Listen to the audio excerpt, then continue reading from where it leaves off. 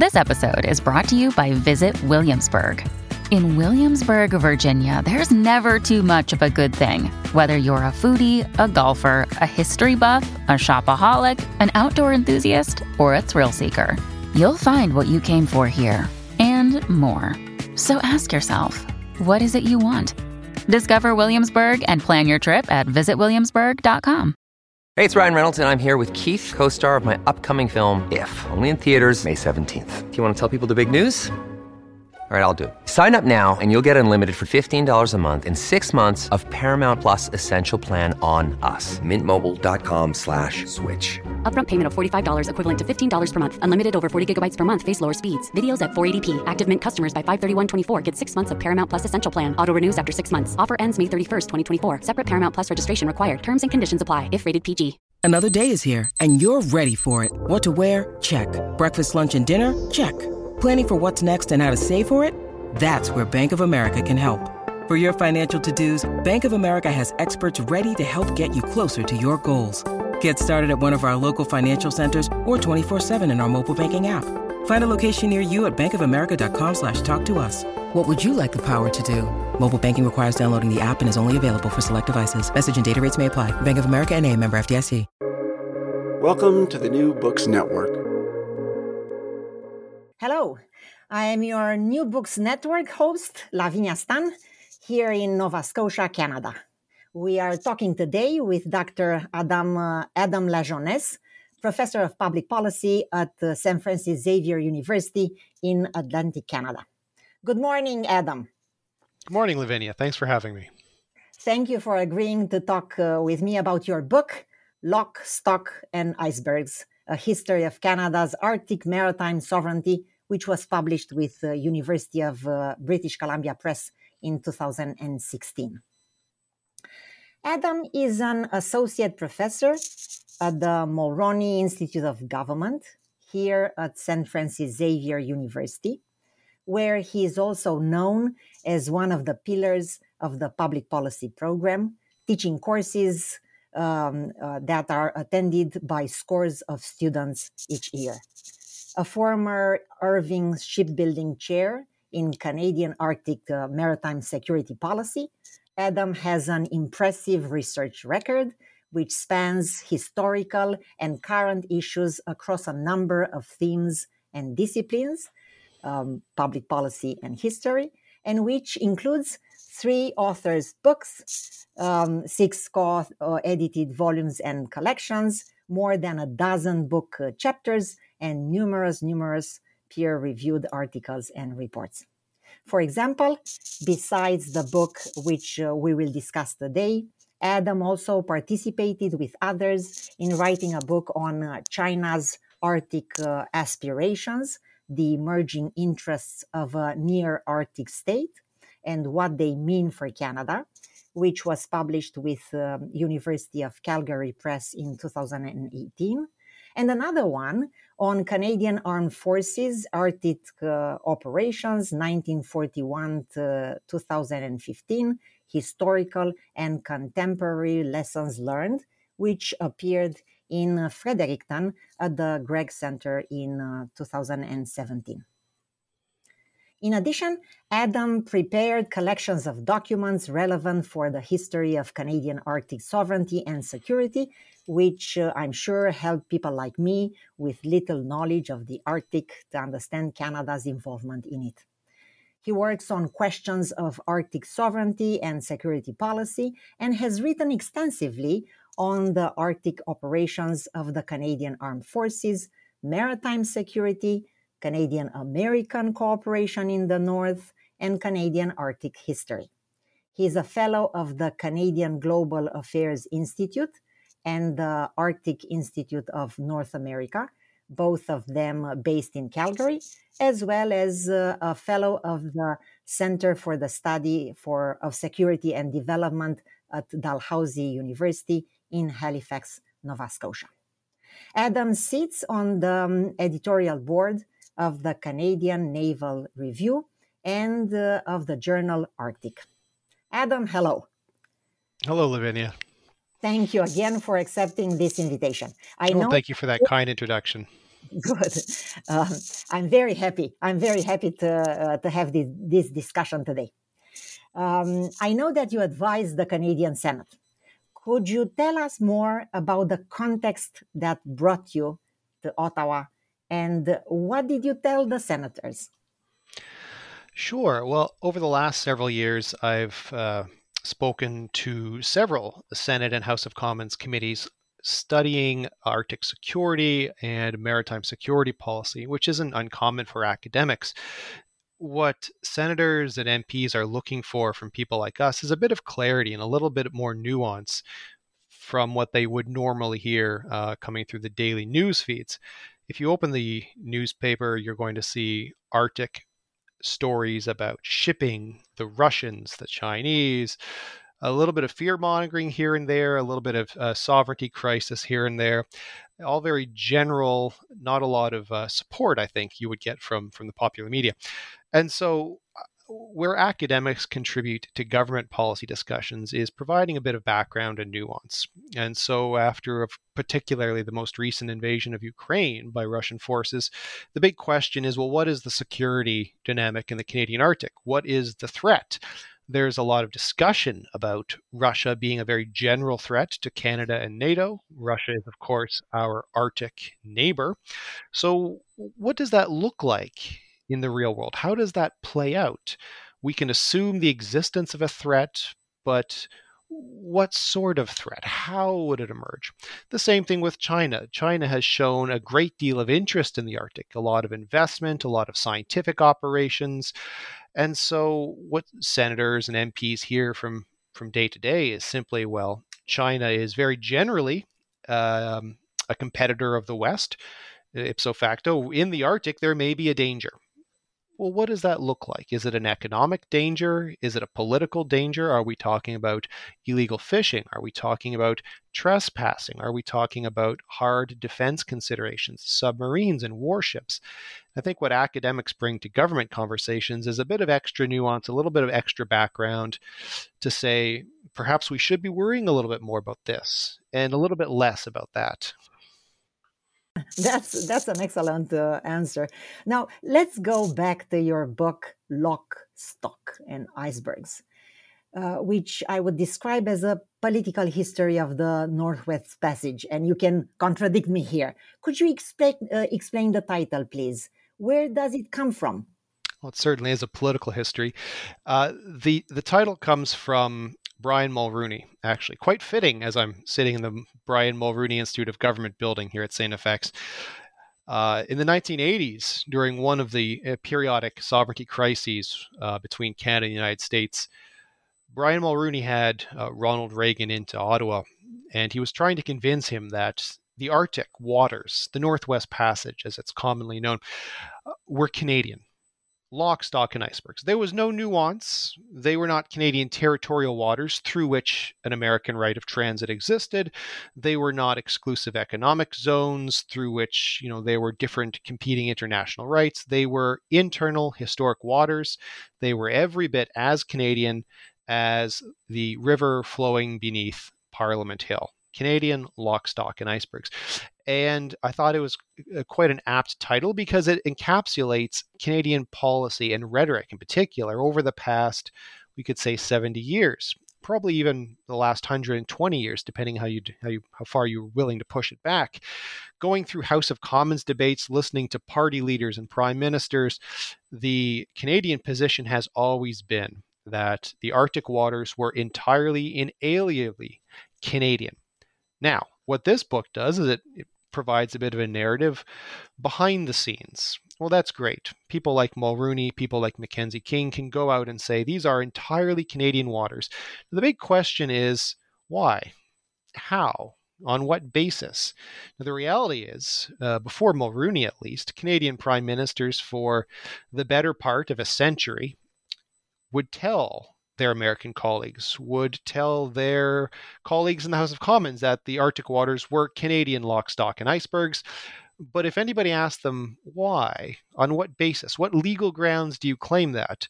The reality is they didn't often have an answer. So what this book is, it's a history of the Canadian government trying to find that answer over the last 100 years. Now, before we move on, could you briefly explain for our audience, which is formed mostly of non-specialists like me in this area, what do you mean when you refer to the Arctic? I believe that most of our listeners imagine the Arctic as surrounding the North Pole. But how wide or how large is this area? And which are the southernmost localities included in it on the Canadian side and on the other side, if you know? Also, what happens on the other side of the North Pole in Russian territory? And you mentioned Russia and China, but how about Sweden, Norway, and the Scandinavian countries? Are they also players in this Arctic area? Of course, and anyone who is working in the field, writing about the Arctic, that's almost always the first question they have to answer.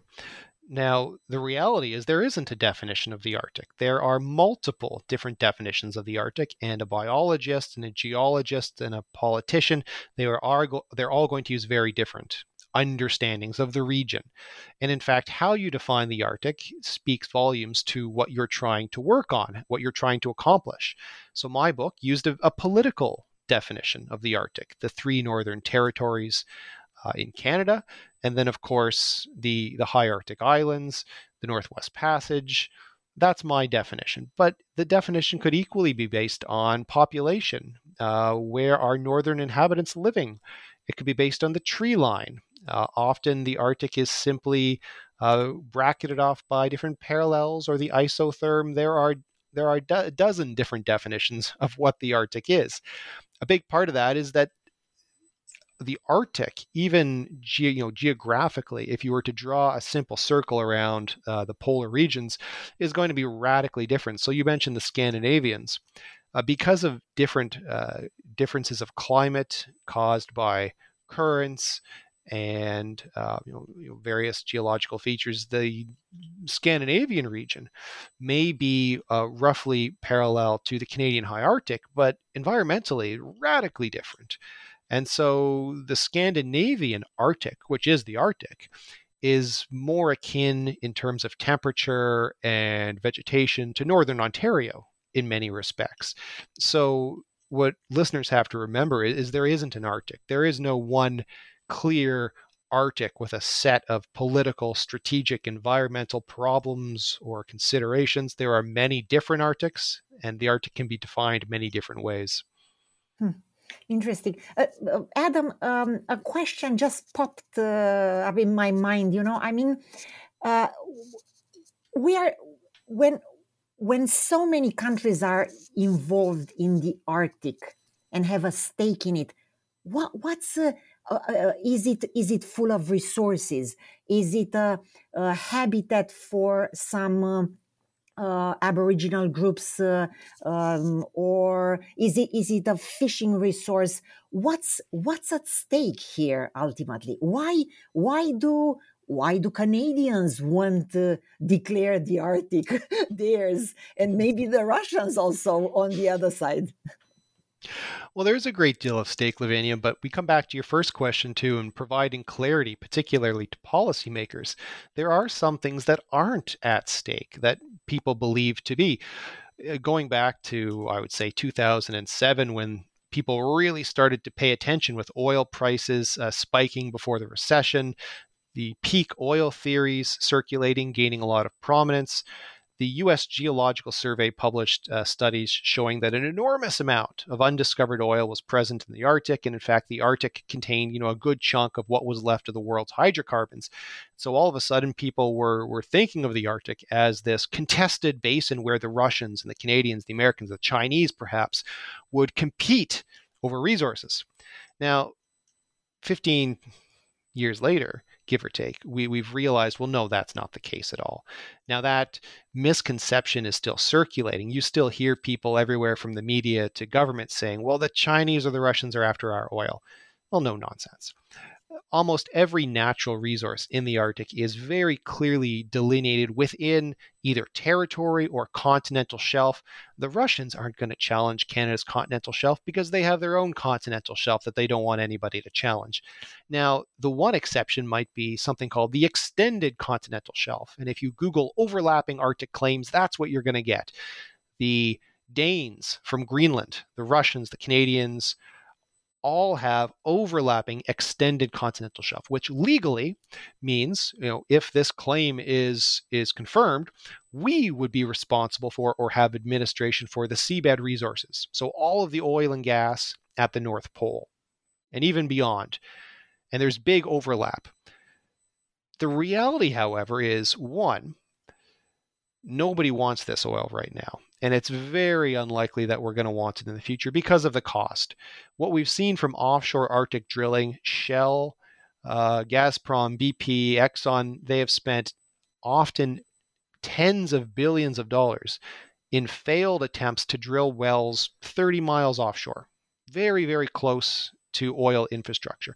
These overlapping areas, these sources of conflict, in theory, these are hundreds, even thousands of kilometers offshore into the Northwest Passage. Into the Arctic Ocean around the polar basin and the North Pole. The cost of getting at these hydrocarbons would be astronomical. Unless we're looking at $300 oil, nobody's going there. The Russians, the Americans, the Canadians, we have plenty of much, much easier oil. Minerals, onshore deposits, all very much within accepted jurisdictions. There really isn't a race for resources. And so that's one of those narratives that I think a lot of academics, at least over the last 10 years, have tried to tamp down. Like, no, there's not a threat. There are, however, emerging competitive areas. Fishing is one of them. It's one we don't think about quite as much. We think oil and gas in the Arctic, but fish. You now have salmon showing up in the middle of the Northwest Passage because the world's oceans are warming. China is a particular concern. China operates the world's largest illegal distant water fishing fleet. And of course, over the last 10 years, we've seen a rapacious Chinese appetite for illegal fishing around the Galapagos Islands, South America, off Africa. It's a very, very serious problem. Looking forward 10 years into the future, there's no reason to believe that doesn't materialize in the Beaufort Sea, and that's something that we have to really take seriously. We're also seeing a lot of activity in the Northwest Passage that has never been there before. Everything from big cruise ships with 1,000 people on them. I've been on a couple of these. Very, very well run. But if something goes wrong, the question is, how do you rescue 1,000 people? And I'm afraid the answer is you don't. I can tell you I slept with my boots on as we transited through some of the more dangerous sections of the Northwest Passage because I was ready to get to the lifeboats. I mean, it's a dangerous thing to do. You've also got a whole new category of people moving through the Arctic, what I would call yahoos, idiots in sailboats, skidoos, kayaks, canoes. These are people who are constantly being saved by the Coast Guard. These are people that do not register. They're not reporting on AIS systems. We don't know precisely where they are. They're constantly getting into trouble. Now, this is a real consideration.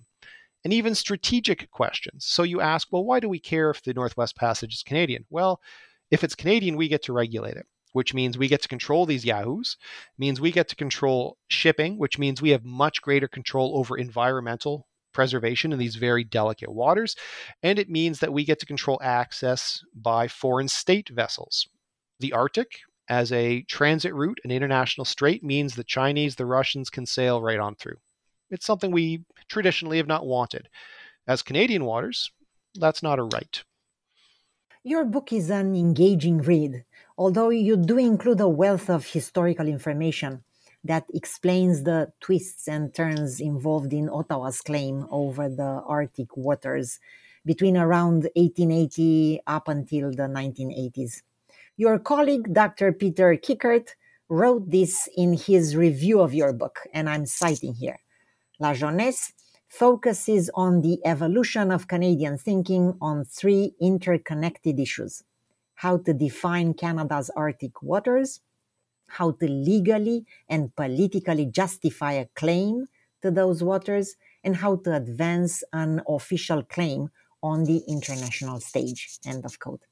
In exploring these themes, he further writes, you take the reader on a journey through the historic legal thinking of Canadian officials as they try to build a case for Canada's sovereignty over the Arctic waters, and you explain the key areas that have defined Canadian policy. And Peter further writes, in charting a course through these legal developments, La Jeunesse highlights the complex interplay between law, diplomacy, and state practice that has shaped Canada's Arctic policy. Could you take us briefly through your argument as you presented in the book? Yes, the core question there is about complexity. And that is what the book was trying to convey. And also to dismiss certain basic understandings of Arctic sovereignty as a dichotomous, we have it or we don't. A use it or lose it, as Stephen Harper said, or lock, stock, and icebergs, as Brian Mulroney once said. Now, the reality is sovereignty is not something that can simply be achieved through force of presence. You don't send 10 icebreakers into the Northwest Passage and say, well, that helps our sovereignty. You don't yell at an American president and say, oh, that's being strong, we're protecting our sovereignty. The reality is that securing sovereignty in the Arctic, or even defining what our sovereignty in the Arctic even is this complex interplay of strategic and legal and political questions. So to give you an example, in the 1950s, Canada was trying to figure out how it could claim sovereignty in the Arctic. We knew we wanted it. When I say sovereignty of the Arctic, I mean the waters. How do we claim these waters? And so for years, external affairs pored over international legal precedents, laws, the law of the sea, to try and find some vehicle by which it could claim these waters. Politically, doing that was a very real problem because the United States, which was at the time and remains today the main proponent of the freedom of navigation around the world, was very much opposed to any country claiming more than what the U.S. thought was an appropriate and legal amount of territory, and water, I should say, maritime territory. And it wasn't just the Arctic. The Americans were now, in the 1950s and the 1960s, very interested in unilateral maritime extensions of territory from the Philippines, the Indonesians, all over the world. And so when Canada would go to the U.S. to say, look, we feel that these Arctic waters should be Canadians, the Americans were not looking at the Arctic waters. They were looking at Indonesia and saying to the Canadians, if we give you this, first off, we don't particularly care about the Arctic. We'd like to give you that. But there are these huge international principles at stake. And so if we are seen to be going along with a Canadian claim in the Arctic, then that's going to really hurt us all around the world. And so that is one of the main political and strategic drivers that has always been with Canada, because we have always had to, or felt that we had to, convince the Americans to come along with us, to accept, or at the very least not challenge Canada's claim. Because the nightmare scenario was always that Canada moves forward and says, the Arctic is Canadian, we are legislating control over those waters, and then the next day to have an American icebreaker sail through, conducting a freedom of navigation voyage. How do you stop that? It's very embarrassing. It's very politically damaging. And of course, we didn't want to hurt our relationship with the Americans. There's a lot going on in the Arctic. There are enormous defense projects we are building with the United States. There are American submarines sailing through, doing things that, frankly, we wanted them to do. And so throwing a monkey wrench into that relationship and injecting the political and legal question of sovereignty would throw off a functional working relationship, which during the Cold War was a very important one. There were even domestic reasons. Over many years, the Canadian government pushed the sovereignty question in the Arctic back because it wanted to focus on more important waters, the Gulf of St. Lawrence, Dixon Entrance out west, Hecate Strait. For a long time, the Arctic was allowed to sort of become a tertiary priority as we pushed those more important claims. Legally, the Canadian government was always watching international precedent, watching what other countries were doing, and trying to figure out a more appropriate way to package our sovereignty. We started with the fundamental understanding that the northern waters were ours. Figuring out how to prove that, how to back that up in international law, was a constantly changing dynamic, because, of course, international law was constantly changing over the course of the Cold War. 3 Law of the Sea conventions, the nature of historic internal waters, international straits, always changing. And of course, external affairs is watching that and saying, well, how do we fit what we want into this changing legal dynamic? So all of those different factors came to play together. So, Adam, you explain why the Arctic is important to Canada, but what do the Russians have to say about Canada asserting sovereignty or claims over part of the Arctic? What's the Russian position in this respect? Well, there's a curious irony there, Lavinia, where if you were to ask who is Canada's probably only major ally when it comes to our political claims to the Arctic waters, I would tell you it's the Russians. Over the course of the Cold War, the Russians have never been particularly friendly to Canada, and I would say today that tradition holds true. But in this particular instance, there's a confluence of interests here.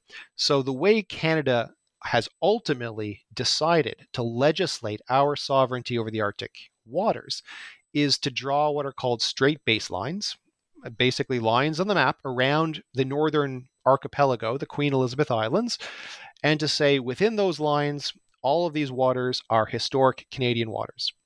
Now, the Russians have never objected to this because they have their own Arctic archipelagos.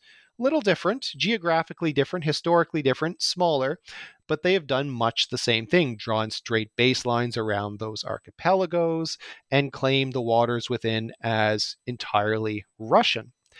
Now, there's never been any formal understanding between the Russians and the Canadians, but I have seen documents from the 1970s where, let's say, informal conversations were recorded between external affairs and the Russians, whereby the Canadians said, "What do you think of our claim?" To which the Russians responded, "What do you think of our claim?"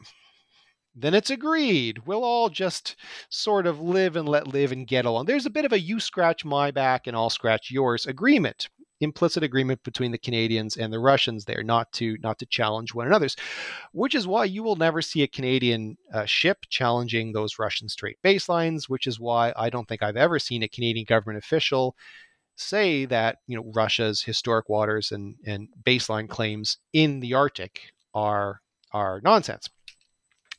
And so you've actually got our main enemy on side politically, while our main ally, the United States, has been the chief antagonist for the Canadian claim. It has been the country that we have been most concerned about a challenge from. So it's a curious little reversal of roles from an Arctic perspective. So should I understand that no Russian submarine is entering Canadian Arctic waters? Well, that's an interesting question, Lavinia. I can't give you an answer to that one. They don't tell me when they sail up there. Russian submarine operations are obviously very secret. There's some indication that they may have been in the Canadian waters in the 1970s and 1980s, but there's certainly no proof of that. Now, we do know that American submarines have been up many times. There's some records of the U.S. There's at least 9 recorded submarine transits through Canadian waters, but the American transits at least took place with Canadian participation. I doubt the Russians did. When you need mealtime inspiration, it's worth shopping Kroger, where you'll find over 30,000 mouth-watering choices that excite your inner foodie. And no matter what tasty choice you make, you'll enjoy our everyday low prices, plus extra ways to save, like digital coupons worth over $600 each week. You can also save up to $1 off per gallon at the pump with fuel points. More savings and more inspiring flavors make shopping Kroger worth it every time. Kroger, fresh for everyone. Fuel restrictions apply. Can you tell me a bit about the research process that went into your book? When and why did you become interested in the Arctic as a topic for research? And what convinced you that a new book on the Arctic was even necessary?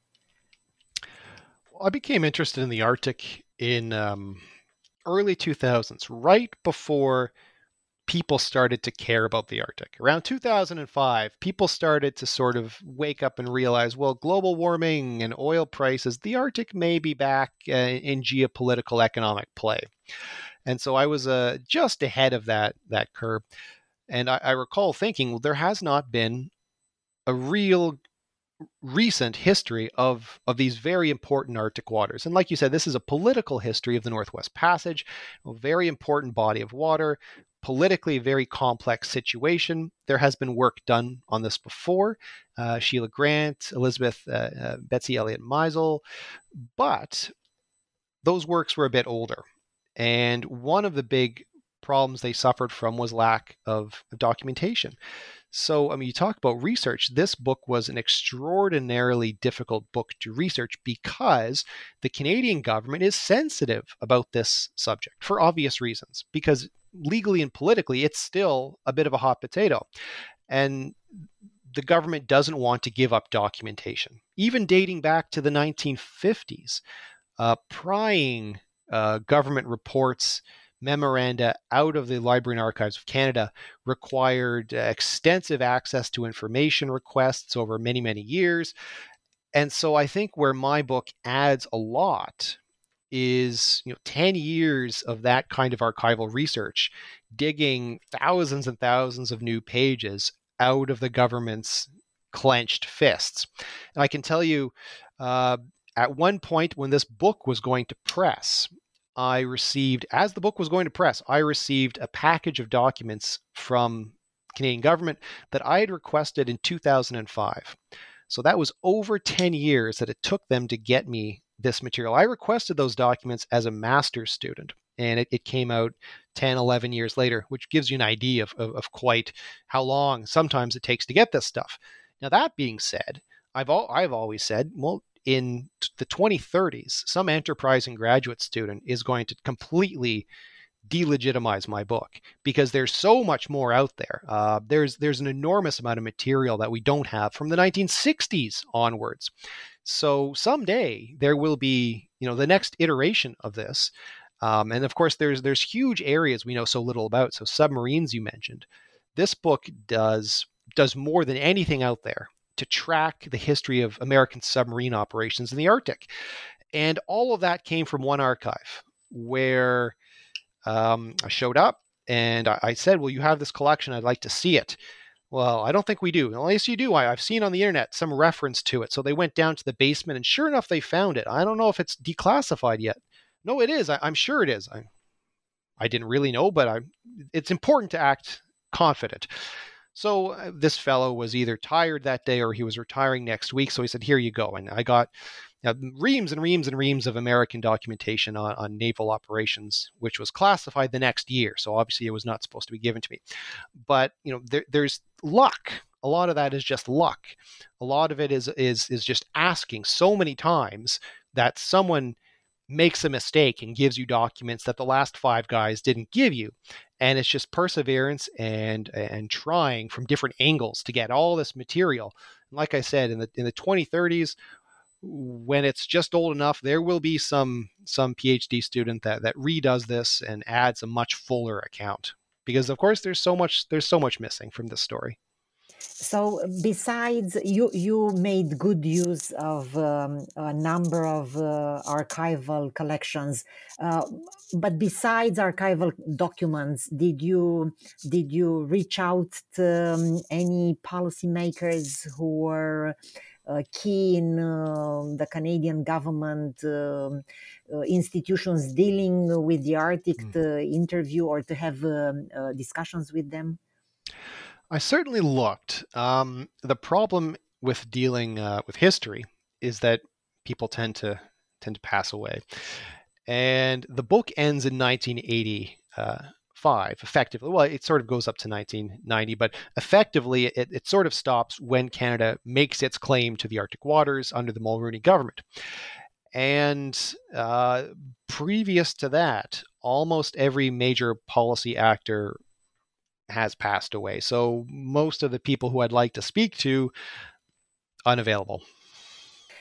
In the book, you talk about the unspoken political agreement between the United States and Canada that has prevented this sovereignty dispute from damaging the relationship between these two countries. Is this still in effect? It absolutely is. I call it, it's been called an agreement to disagree. I've called it don't ask, don't tell. I think it's a better way of looking at it. Historically, we're dating back to the early 1950s, late 1940s.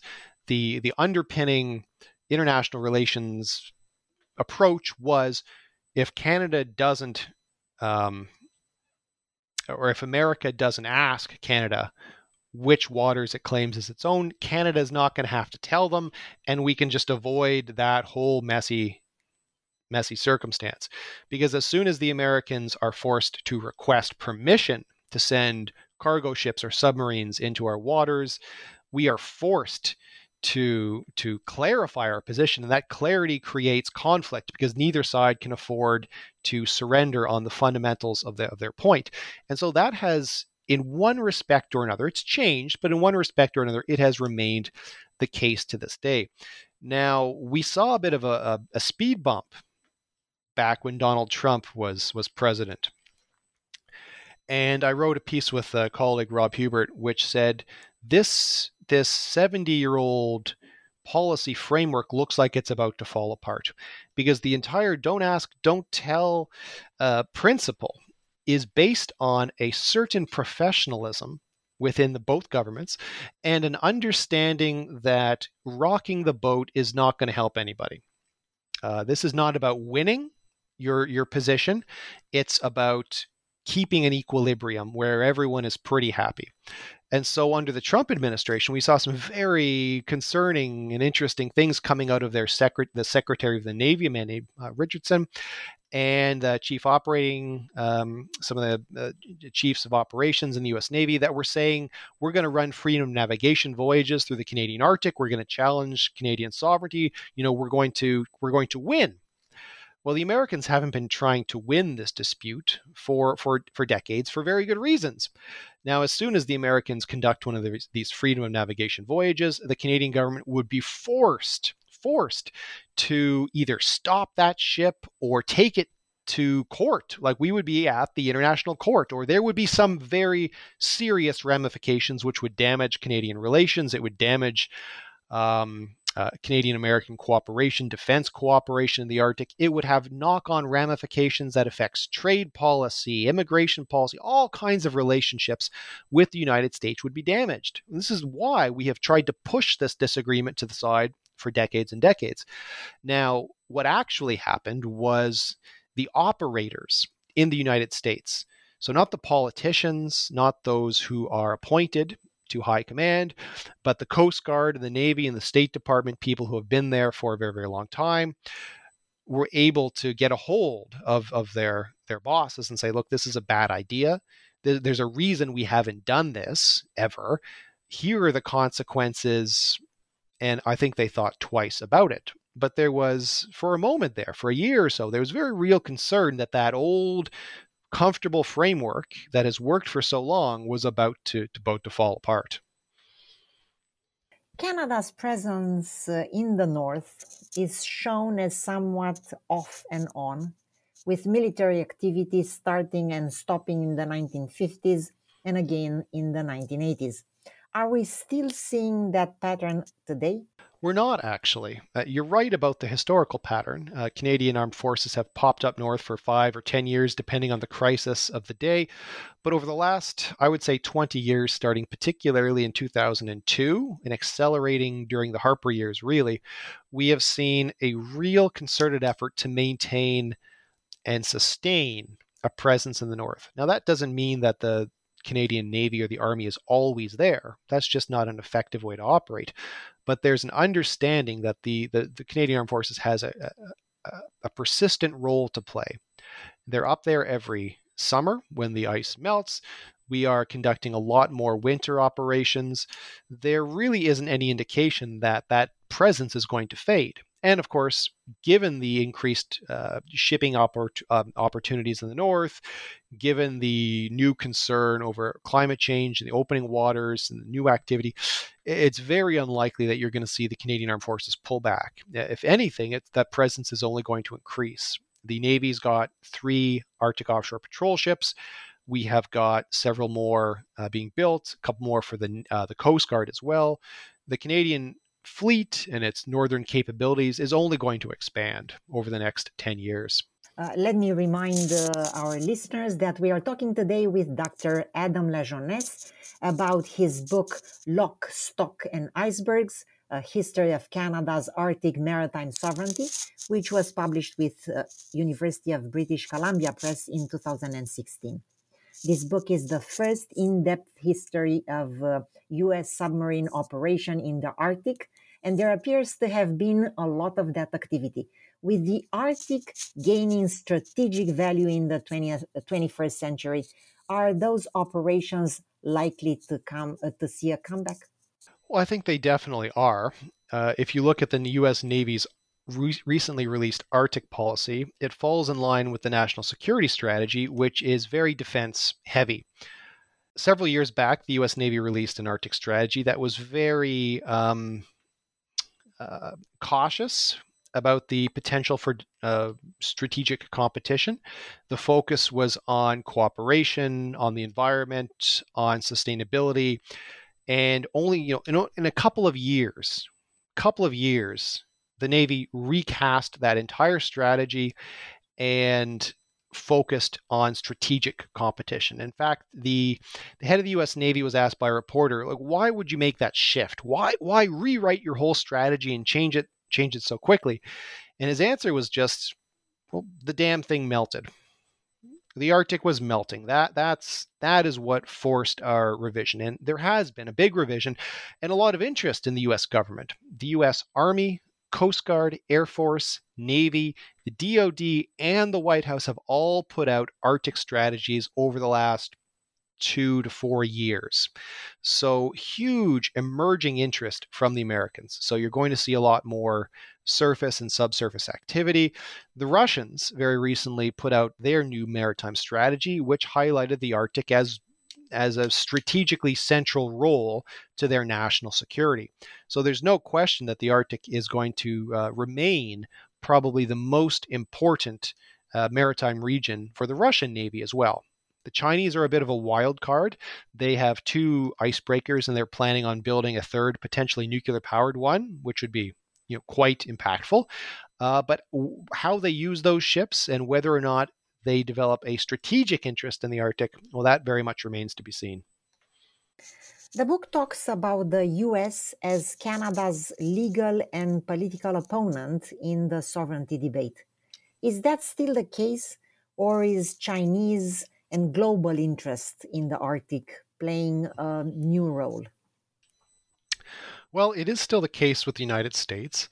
And in fact, if you go back to Stephen Harper's first day on the job as Prime Minister, he opened that tenure with a press conference where he chastised the American ambassador, who had very recently reiterated the long-standing American position that the Northwest Passage is an international strait. And Stephen Harper said, "Look, we get our mandate from the Canadian people, not the American ambassador." And it was points scoring, pure and simple, but it's very recent in the grand scheme of things, and it shows that this is still very much alive. And if you look at any American Arctic strategy, Barack Obama's, George W. Bush, there's always that reiteration of their longstanding position that the Northwest Passage and the Russian Northern Sea Route are international waters, or that there is an international strait running through. So that long-standing dispute, it's very well managed, but the long-standing dispute is still there. Now, the Chinese position is very interesting. It's purposefully ambiguous.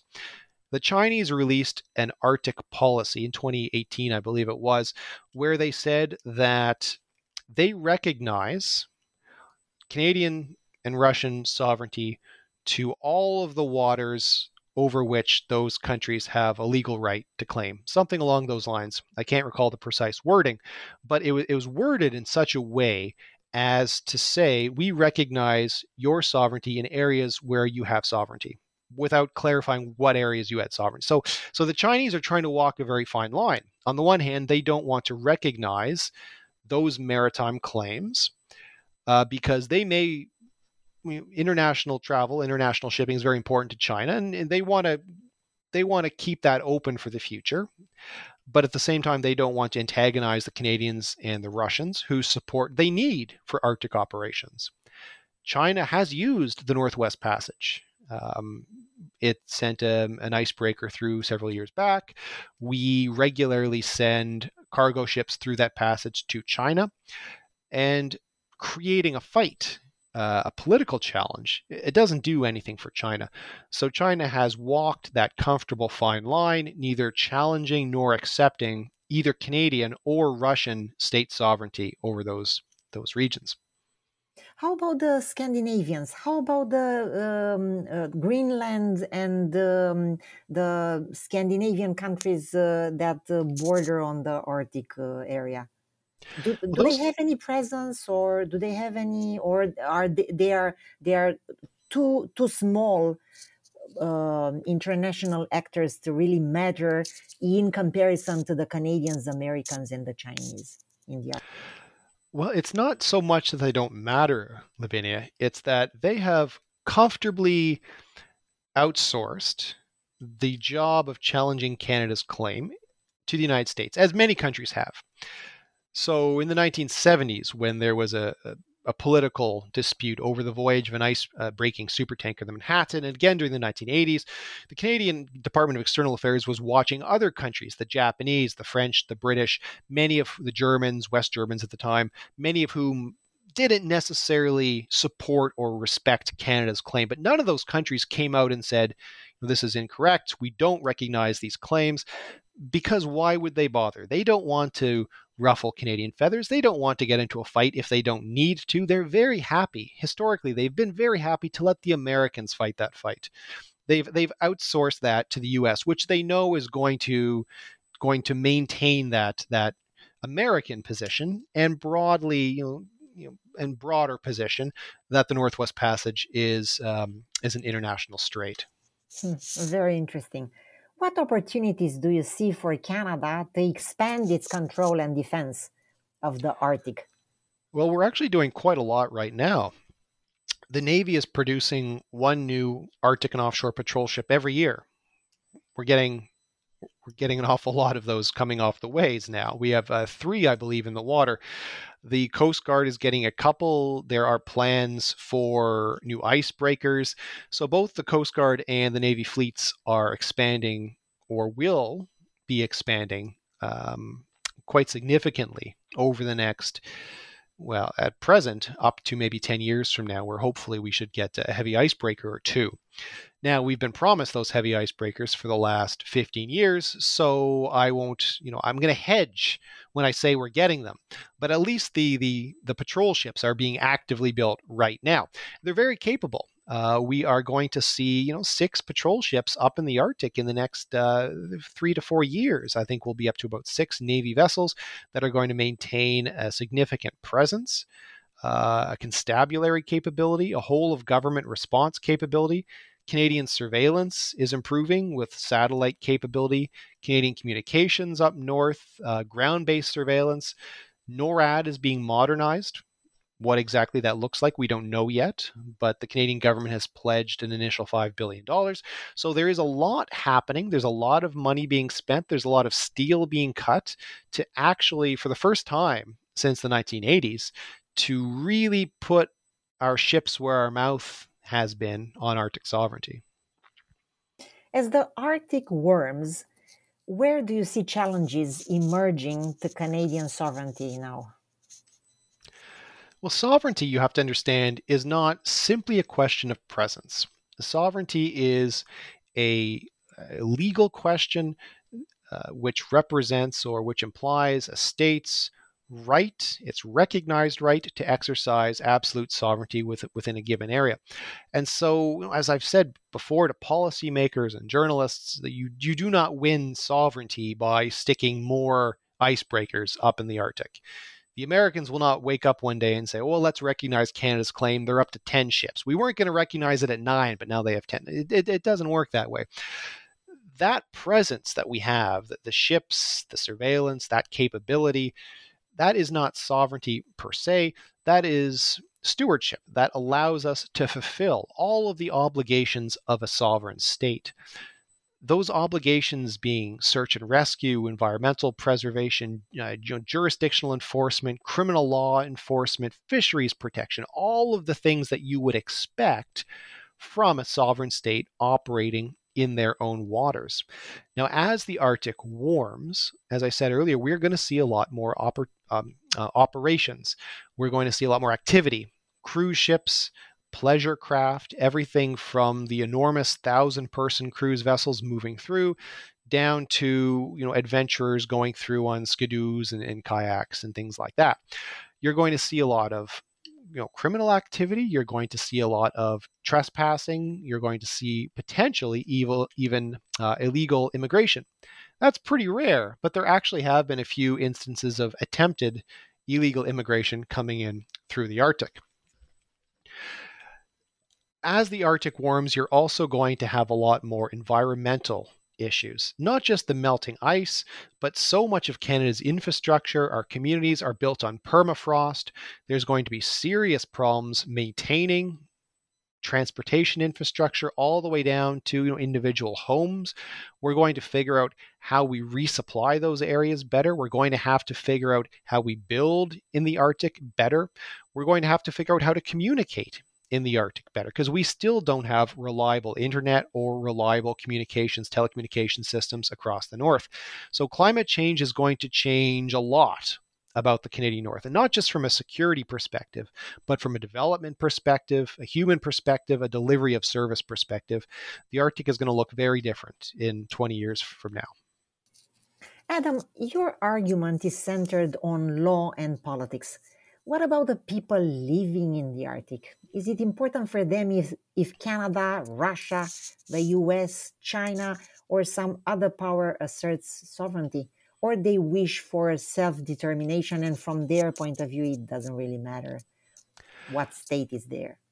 Well, historically, the people of the Arctic, and we have to generalize here because there is no one uniform opinion or even one uniform people of the Arctic. The Arctic is comprised not only of white settlers or southern settlers, but of many different cultural, linguistic, historical groups, very, very separate opinions about development and about the state.